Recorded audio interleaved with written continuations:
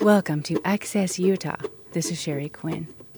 This week, the Dutch company, the Mars One Foundation, announced it has received more than 20,000 applications for its proposed one-way trip to Mars, designed to place 4 Earthlings on the red planet, with the intention of colonizing it. Today on the program, aerospace engineer Walter Holemans joins us to talk about the challenges of this endeavor, why he thinks they should stay on Earth.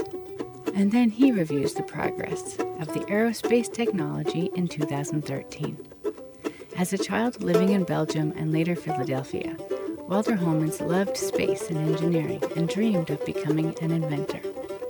Now, Walter is living his childhood dream as the chief engineer, owner, and founder of Planetary Systems Corporation, which manufactures his invention called the light band separation system.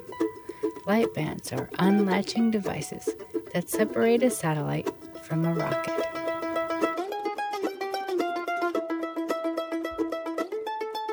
Walter, thanks for joining the program again. My pleasure. And one of the reasons I wanted to talk to you today is because in the news recently, the Dutch company, I'm sure you're familiar with, that is planning a trip to Mars to colonize Mars with a group of people. And if you could give us your thoughts on that and the technology, and do you think it's a good idea?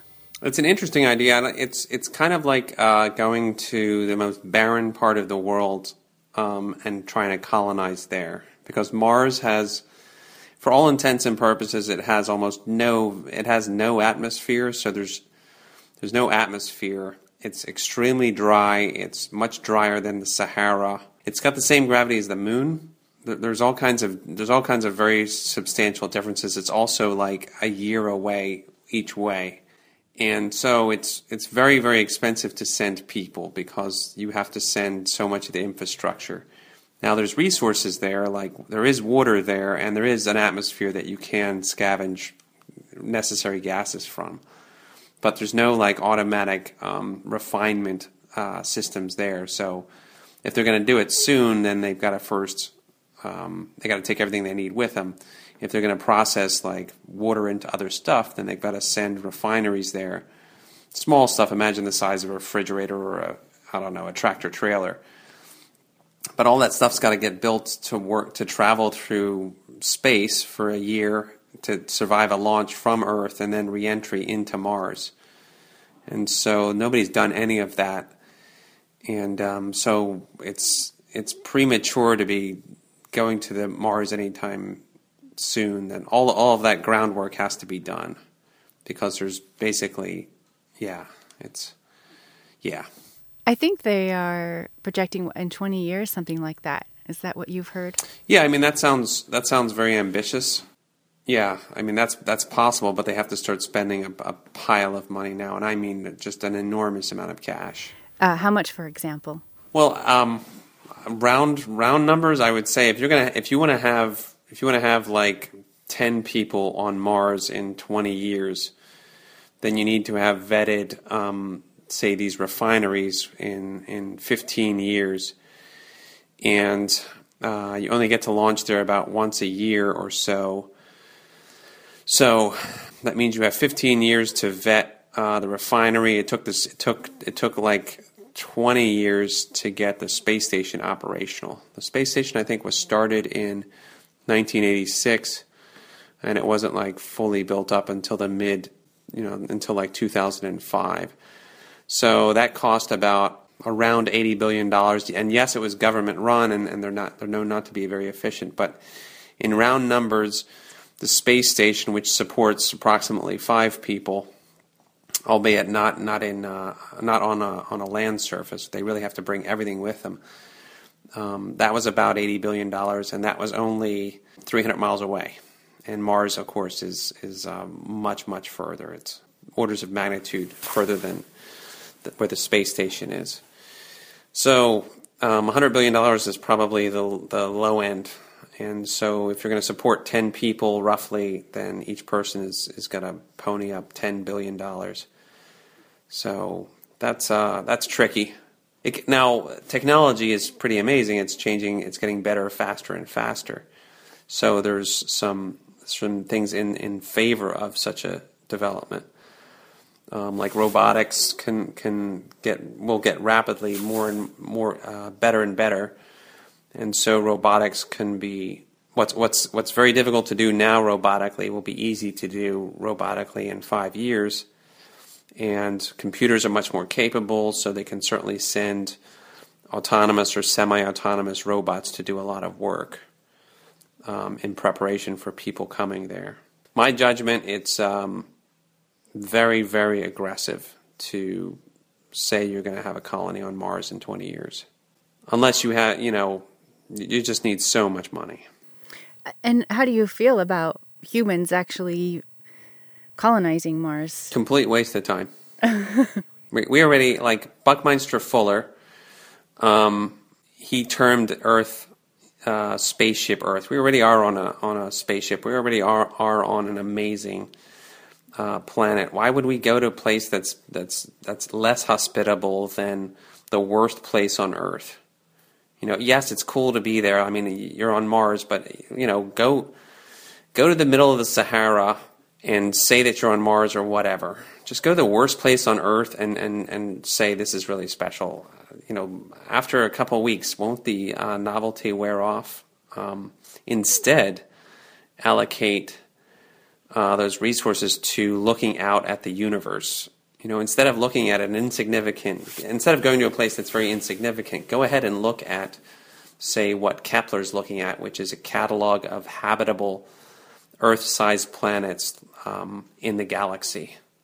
And let's come up with how many planets are potentially capable of supporting life. Let's increase our awareness of this amazing place, the universe, instead of on what would probably be a joyride for either the wealthy or the lucky. Because what would people do on Mars other than take it all in? I mean, the robots would go ahead and take care of all of the necessary work ahead of people showing up. So it seems to me like a glorified joyride, a cool one, and it certainly gets people thinking about going out to the planets. I mean, I certainly got into this industry because of landing on the moon, even though the landing on the moon had no direct economic value. They didn't bring back anything valuable or anything. So I get that it's valuable to get people thinking about exploration and colonization, but it misses an opportunity to instead spend the money understanding how amazing the universe must be. I find a catalog of habitable planets in the galaxy far more interesting than a bunch of people hopping around the surface of Mars. And that's just one small thing, like how did the universe come about? What's with dark matter? Where's the universe going to be in 10 billion years? Why not spend a fraction of the money on colonization instead on cataloging absolutely every small moon in the solar system? Let's send 10 spacecraft for each moon in the solar system with that money, and let's take a look at interesting places. Mars is kind of dull because it's close. That's why we look at it. But what's far more interesting is some of the moons around Jupiter and Saturn that we know are liquid below the surface and frozen on the top. And so what's going on with that? There's oceans of fluid on the surfaces of these moons around Jupiter and Saturn. Like, what's going on there? Like, is there life there? I don't know. I doubt it. But what the heck? What is the exact variability of all of these planets and moons around Jupiter and Saturn? Let's look at the asteroids and the comets in much greater detail. Let's look at the moon in greater detail. Let's look at Mars in much greater detail, and Mercury and Venus. And then we could also look at the sun and see how it's going to behave, or how it does in fact behave. I mean, it's this outrageous giant fusion reactor, and it behaves in remarkable ways. And what's it like 1,000 miles below the surface of the sun, and why might that be important? Is that what Popax is accomplishing? Well, yeah, POPAX is a science experiment that actually looks at how the Earth's upper atmosphere responds to fluctuations in the sun's output. Those fluctuations being the coronal mass ejections, where the solar flares start ejecting an enormous amount of energy in the form of high-energy particles that hit the upper atmosphere of the Earth at a very high velocity and start to cause it to expand, the upper atmosphere to expand very, very fast. So that's not terribly well understood. The bottom line here is we get much more bang for our buck in terms of understanding the universe when we send robots, not people. It seems there's a subset of individuals or groups who are motivated to go to Mars because they think that the planet Earth will not be here that much longer, or at least not habitable for humans in the not so distant future. And do you think that is one of the motivations? I think that I could see that as a motivation, but of course Mars is known to be extremely hazardous place to be. I mean, it's the take, for example, the need to protect people from radiation. True. En route to Mars, like once you're outside of the protective magnetic shield from the Earth's iron core, radiation abounds. So once you leave the Earth-Moon system, radiation increases dramatically. It's essentially like being in a post-nuclear world, a post-nuclear war world, where if you don't get to Mars fast, you're going to get cancer. And even if you get there fast, you're substantially increasing the probability of radiation-induced disease. And even when you're on the surface of Mars, that upper atmosphere and the magnetic field, I don't think is nearly as protective as ours is. So it's going from a Garden of Eden, so to speak, to a radioactive hellhole. I mean, it's bad. It's cool, it's different, but my God, it's profoundly inhospitable. It's much safer to be in a war zone than it is to travel to Mars for people. The other thing is, as Buckminster Fuller, amongst others, pointed out, if we stopped behaving so badly, we could dramatically increase our comfort levels for everyone. If we just wanted to. Well, we have far more resources than we need for everybody to thrive. We just have to have the will to use them a little bit more compassionately, intelligently. And what are some of those behaviors then, those bad behaviors that we can work on? I would say that sustainable extraction of proteins from the ocean, like fishing. Let me focus on the Chesapeake Bay here in and around Washington, D.C. What people used to do is eat oysters because they were delicious, and they ate all of them. And so they disappeared, and they also started dumping a lot of fertilizers into the water, into the Chesapeake, into the rivers that fed the Chesapeake from the farms around here, because it's great. It's great for farming around here. Fantastic. But the runoff from excessive fertilization or from, say, chicken farms, the poop from the chickens, gets into the water and then feeds algae, and then the algae consume the oxygen when they die, and that makes the water unlivable for the fish, so the fish die, so we have a dead bay, relatively speaking. Okay, so then we ate all the oysters. Well, the oysters are the filters for the bay. So instead, what we should do is restrain the dumping of fertilizers into the Chesapeake Bay and simultaneously encourage dramatic increases in the oyster population. And so we could very rapidly have the Chesapeake Bay rebound, and once it's rebounded, then it can be a fantastic source for delicious fish here in Washington, D.C. So we would flood our markets with fresh, nutritious, non-toxic fish. The other thing we'd have to do is get the states to the west of the Washington area, the west of the United States, the watershed for the Chesapeake, which goes all the way into New York State, to stop burning coal that has a lot of mercury in it, because the mercury tends to concentrate in the fish that we find the most delicious.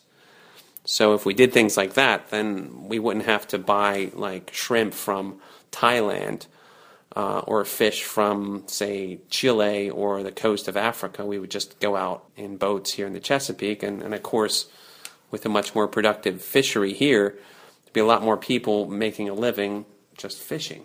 And then, of course, the property values along the coast of the Chesapeake Bay would skyrocket, because the Chesapeake Bay was the Garden of Eden when we showed up. I mean, you didn't have to be a particularly talented human being to eat well in the 15th century. You just if you wanted oysters, just walk, go grab them. If you want fish, make a net. It was easy. Now it's pretty dead. I mean, there's stuff there. There's a lot of fish there, but not nearly as much as there used to be. We've got like 1/100th the oysters we used to have, and those are the filters. So bring them back. Stop dumping nitrates from chicken farms and other farms in the watershed, and the water will suddenly be crystal clear, like off the coast of Maine, and then everybody's going to want to live on the coast, because it'll be like insanely beautiful, like Lake Geneva beautiful. How's that? That would be incredible. Well, they're kind of, the Chesapeake Bay Foundation is trying to get people to understand that. A bigger picture is every place where people are near water, this is pretty much happening. And what I described with the Chesapeake is we're rebounding, right? It used to be really bad, and it's been rebounding for quite like a decade. And we understand it, and locally and regionally, it's getting better. And we also, industrialization also decreased. We're not making as much heavy equipment as we used to. But think China now. So China has two major rivers, the Yangtze, and I think the other one is the Yellow River. And then they have their industries in close proximity to those, and they have far less regulation than we do, and they are dumping an enormous amount of stuff into the water and an enormous amount of stuff into the air, to the point where their life expectancies are measurably decreasing, not increasing, because their environment is so toxic. Like don't eat seafood in general from China, because it's much more susceptible to being loaded with concentrated toxins like heavy metals and mercury, things like that. The air is worse. That's China, and that's the price they're paying for their very rapid increase in their gross domestic product. Think then the rest of the Pacific Rim, like Vietnam, Thailand, Cambodia. If you want to go to Thailand and go to these beautiful islands, you can, but what you'll find is that all of the beaches in the very popular areas like Phuket, or like that place where The Beach was filmed with Leonardo DiCaprio, it should be called Trash Beach, because that's what it's like. The trash comes in from the rivers where people live, and then it ends up in the oceans, and then, of course, it ends up on the beaches. So Thailand's trashed themselves with plastic that won't decompose. So those kinds of things, like, why don't we just, instead of throwing, saying, well, enough with Earth, and we're just going to go to Mars, which is like going to a war zone in terms of risk to people, just clean up, and it's easy. Reduce, reuse, recycle. Do things intelligently. Build barriers against runoff. Don't over-fertilize. Avoid things that are particularly counterproductive, like policies where large buyers of chicken products intentionally and contractually cause their small suppliers to dump the problems of chicken production into the water. If we fix all that, like, everybody wins, and it's easy to do. It doesn't take like a new invention. It's simply better behavior. And there's loads of examples of how it can be done. The Chesapeake is an example of a rebound, but there's, I'm sure, other places where there's been a fantastic rebound. When you say the stars fill up my eyes,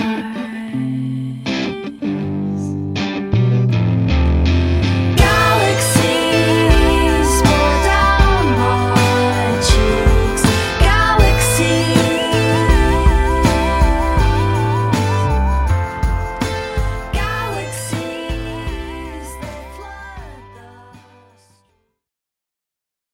your technology is high up in the sky in outer space and also on Earth in the ocean. Can you talk about why you work in both environments? Space tells us that we're in this very unique environment, that it's very difficult to have robots operating in orbit. That's what satellites are, because it's a hard vacuum, and it's the high radiation environment, and there's way too much sunlight and ultraviolet light, and it tends to oxidize the surfaces of all the things we put up there.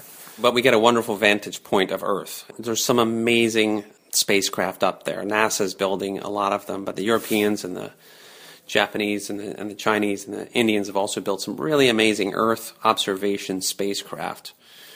And they can see the ocean circulation, and they can see the quality of the atmosphere very, very well. So we understand things like the ozone hole, but we also understand deforestation and reforestation where it's happening, and we understand water quality. We can see it from Earth. Spacecraft have given us a very good snapshot, real time, of the quality of the surface of the Earth, whether it's forests or the oceans.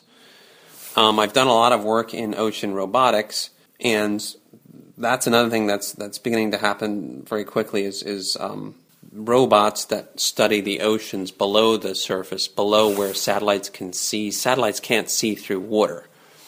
They can't see through water because water absorbs all of the sunlight, all of the radar. That's why nuclear submarines exist, because you can't see them because they're underwater.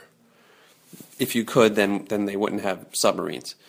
So because you can't see underwater, you can't see like what's the Gulf Stream look like 200 feet down. So the Gulf Stream is this giant river, 100-mile wide river going by Miami. It starts in Key West, and it goes by Miami north, and it goes all the way to Europe. And what it's doing is it's taking all of that heat that was made in the Gulf of Mexico and sending it to Europe.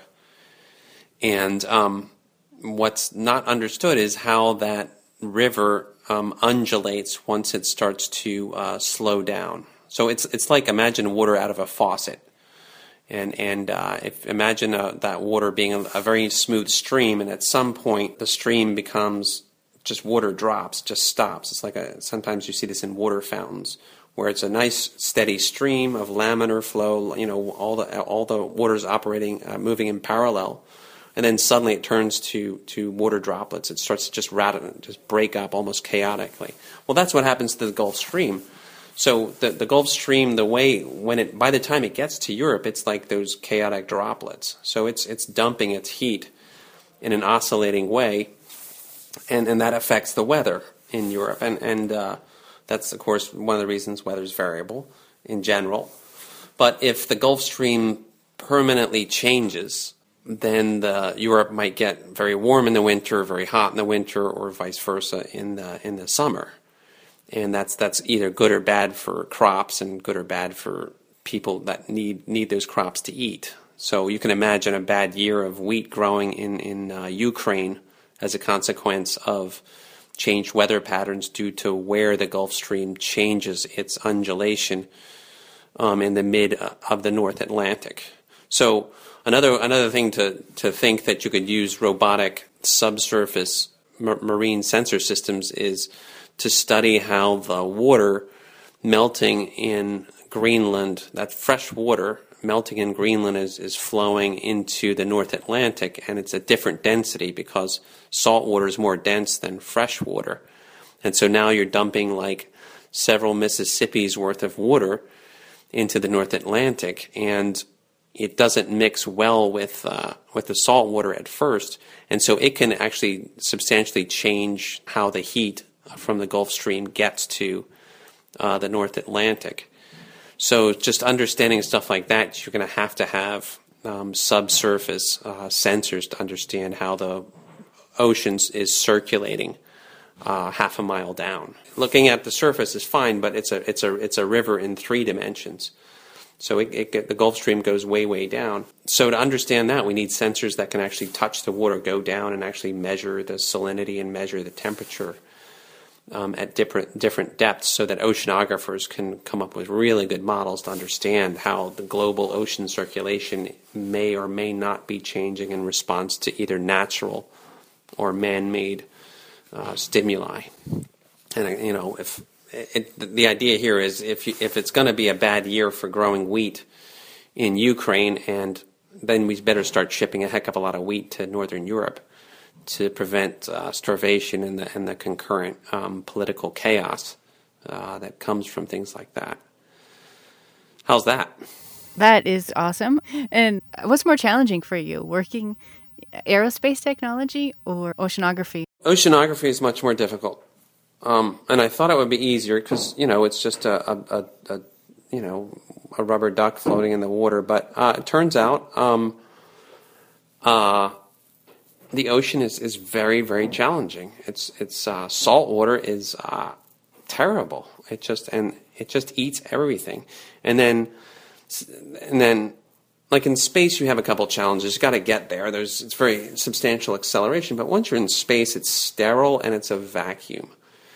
And materials inside a spacecraft tend to do okay in that environment. Radiation's bad. It'll wear out electronics and oxidize and do a couple other things to plastics.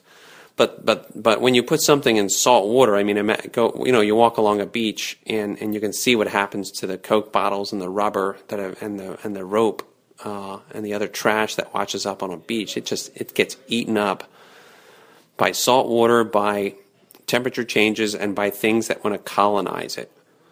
So if you're floating out in the middle of an ocean, animals are going to attach themselves, like shellfish will attach themselves to the floating thing, and they'll just take over completely.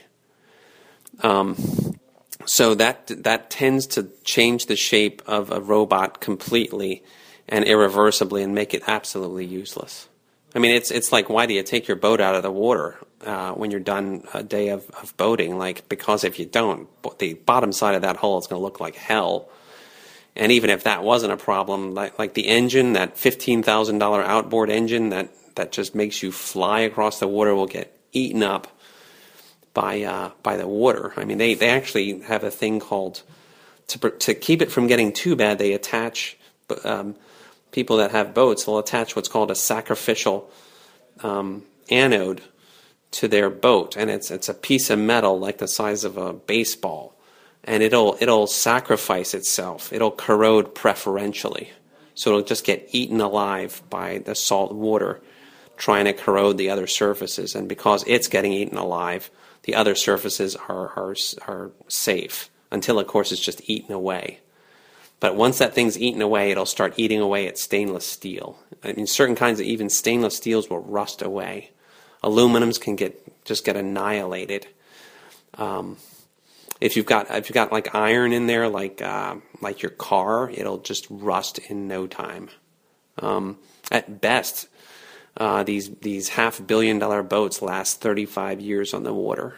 I mean, in the North Atlantic, where the Europeans are extracting oil from the ocean floor, they've started making their oil platforms out of stainless steel instead of carbon steel because it's too expensive to keep painting them to protect them from what salt water does to these steels. And then there's things like what a wave does. I mean, a wave on the beach is like, every wave washing along the beach is like a tractor trailer's worth of weight coming along at 5 miles an hour and just slamming into the beach. It pulverizes rock to form what we call sand, and that's the environment these robots are in. Just profoundly abrasive. So that's, it's awful. Yeah. Well, we're just about out of time, but I wanted to ask you if you are willing to summarize this past year, 2013, in aerospace technology, or how would you describe this past year? That's easy. Okay, so what happened is Moore's Law happened.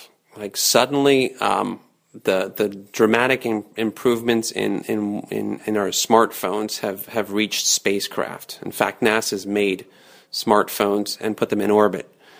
So now we have very inexpensive but very high-performance electronics in very small, lightweight, low-cost spacecraft in orbit, and we're launching 30 at a time. ORS-3 launch put 30 spacecraft into orbit in one day. And that's just the tip of the iceberg. So what we're seeing is 2 orders of magnitude decrease in the price it takes us to do things in space with remote sensor systems. And so this is for the history books. We are giant changes there. Elon Musk's company, SpaceX, has cut the cost to get into orbit by about 40%. They proved that last week on Thanksgiving Day, and now it's 40% cheaper to put a satellite into orbit. And so you combine both lower launch costs and far more capable spacecraft, and it's perfectly reasonable to say that this is the year when engineers demonstrated like a factor of 10 improvement in capability. And we know that we can do even better next year. Great. And what have been your recent successes in space? I know you've had some space flights in the recent past. We went to the moon again. We provided the mechanism that separated the LADEE spacecraft, NASA's LADEE spacecraft, from its rocket, and it is studying the surface of the moon in great detail. And it did something very special. It demonstrated laser communication from the moon. So it solved this giant problem. It proved that it demonstrated that we've solved this giant problem. You can now send far more data with far less power by using a laser to send the data than a radio. So they're using optical part of the electromagnetic spectrum instead of a radio part of the spectrum to send data. And so that means that we can get way more information back from much farther away. And we got to be part of a very small part of that. And what's next for you? What's your next project, or what's your next flight? The next thing we're going to do is we're going to make boxes that you can put these very small spacecraft in. We're going to take all of the brains that are in smartphones and put them into these like encyclopedia-sized spacecraft, like a big book. And so they're going to pack in the capability of like 10 smartphones into these spacecraft, and then we're going to send them into orbit in the boxes we make to dispense the spacecraft. And we hope that we're going to send them to the planets soon, but we're getting ready to do that. People are very seriously talking about sending these CubeSats to the surface of the moon, and then to Mars, and then to the Jovian planets, Jupiter and Saturn. Wonderful. Walter, it's always so insightful to talk to you. Thank you so much for joining us again. And we wish you so much success and look forward to following all of your future endeavors. Awesome. Well, thanks for listening. Thanks for the opportunity.